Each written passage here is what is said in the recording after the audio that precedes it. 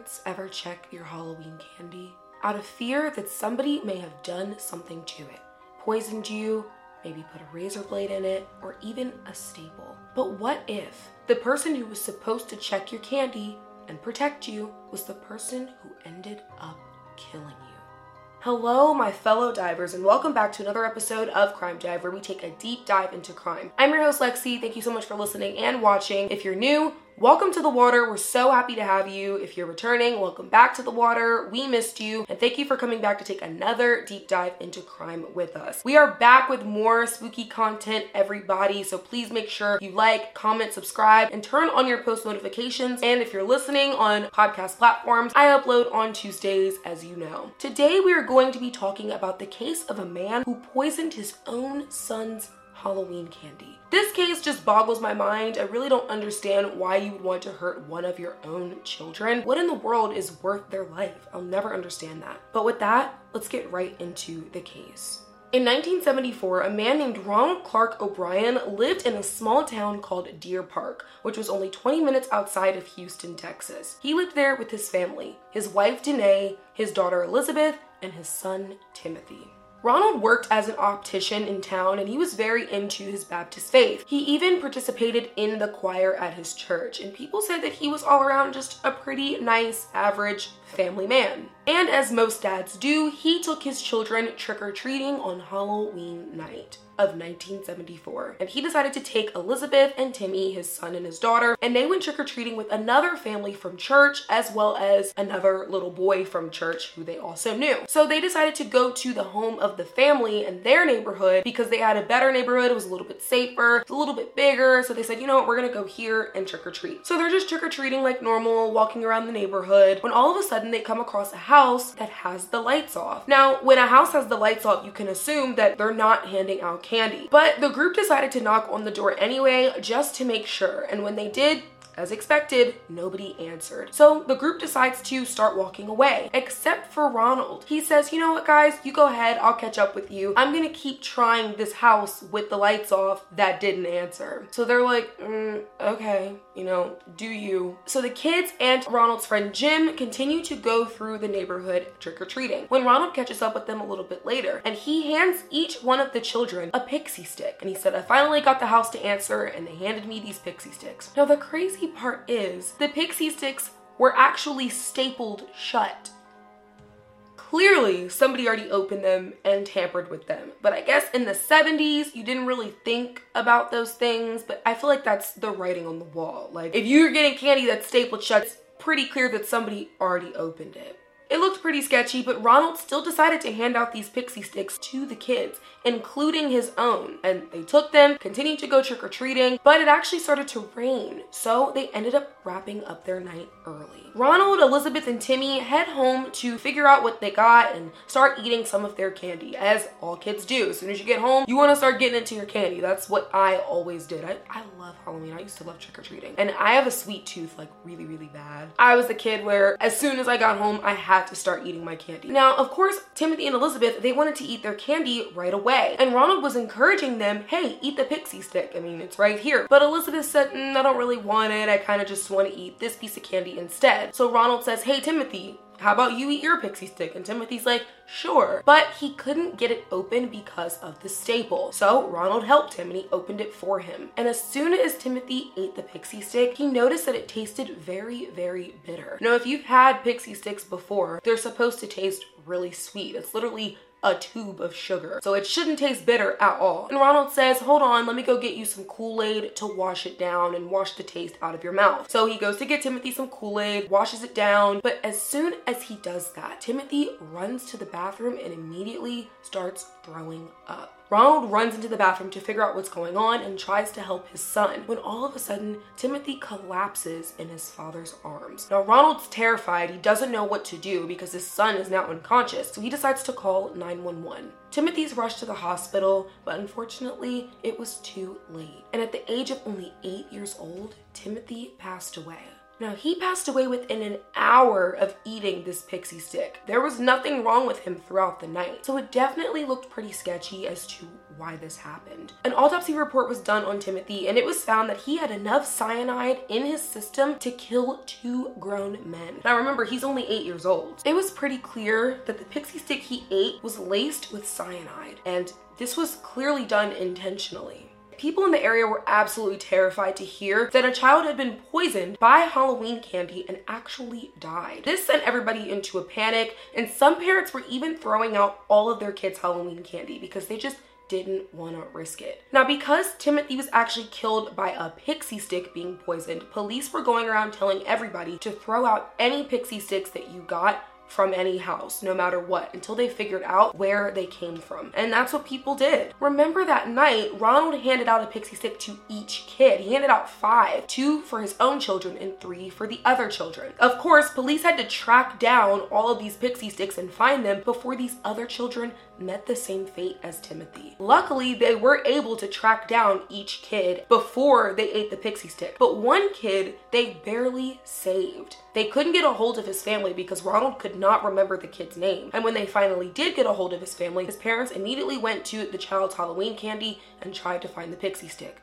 but they couldn't. So they ran up to his room after he had already gone to bed for the night. They looked in his bed and they found their son asleep, holding the pixie stick unopened. Turns out he was trying to open the pixie stick, but he couldn't quite get it because of the staple. So he fell asleep trying. His parents immediately took the pixie stick from him and gave it to police. Talk about perfect timing. Police ended up collecting all the pixie sticks to see what was in them and figure out what killed Timothy. And they found that there was actually no pixie candy in them at all. It was all cyanide. And whoever did this wanted to make sure that he killed his victims. Police, of course, had to go to Ronald and figure out which house he got these pixie sticks from so we could figure out who was going around poisoning children's Halloween candy. And they take Ronald back to the neighborhood that he went to, and they're walking around with him to see if they could jog his memory. But he couldn't remember which house it was. Now this struck police as odd because remember I said it was raining that night, so they didn't go to a lot of houses. So we're like, pretty sure he would remember which house he went to, but Ronald didn't. They took him to the other houses that he remembered going to that night, but none of those people had been handing out pixie sticks. Police questioned them, looked inside their homes, and there was no evidence that they had handed out that particular type of candy. So they were ruled out. Police are starting to look at Ronald like, where is the house? I mean, what's going on? And as they walk through the neighborhood a little bit more, Ronald finally remembers which house he went to. And he's like, it was this house right here. Ronald begins to tell the story of that night as soon as they come up on the house. He said the lights were off, everybody else decided to leave, but he chose to stay. And when he knocked on the door and nobody answered, and then he knocked again and the door finally opened, but the light was still off and the person never showed their face. He said that all the person did was stick their hand out of the door holding the pixie sticks like this. And was just like, here.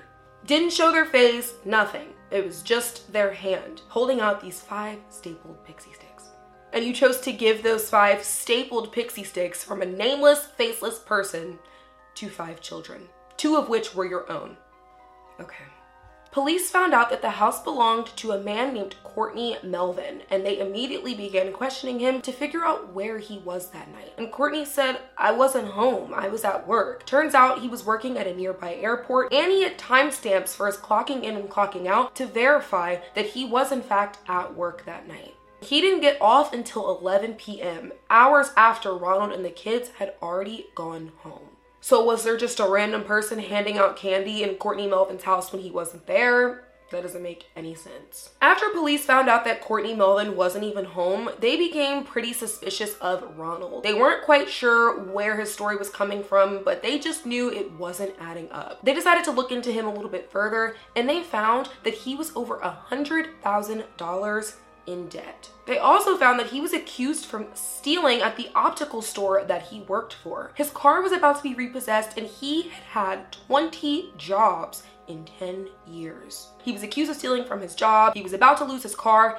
and he was about to lose his home as well. So Ronald was in deep, deep financial debt. Police had to look into this as a possible motive for maybe wanting to poison his own child.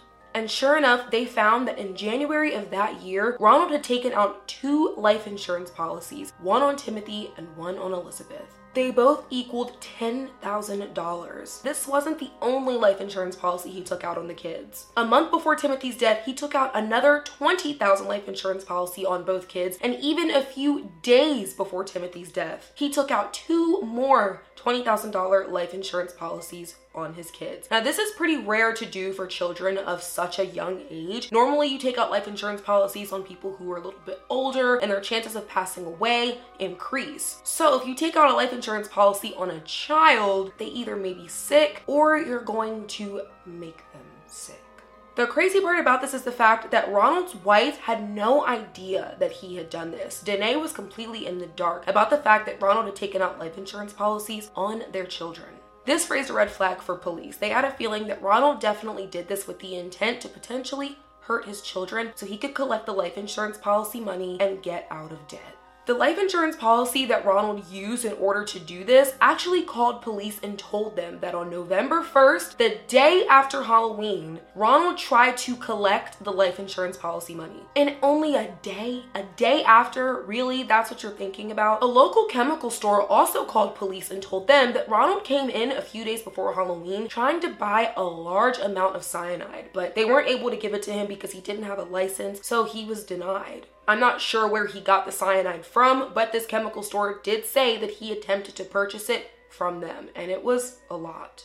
And this was pretty much all police needed to hear. And on November 5th of 1974, just 5 days after Timothy died, Ronald was arrested and charged with his own son's murder, as well as 4 counts of attempted murder for handing out the other poisoned pixie sticks to his daughter, as well as the other 3 children that he knew from his church. He pleaded not guilty on all charges, of course. Now, you may be wondering, why did he hand out the pixie sticks to the other children? Well, this was so his own 2 kids didn't look targeted. So unfortunately to him, the other children were pretty much just collateral damage, so that way he didn't look suspicious. But of course, he did anyway.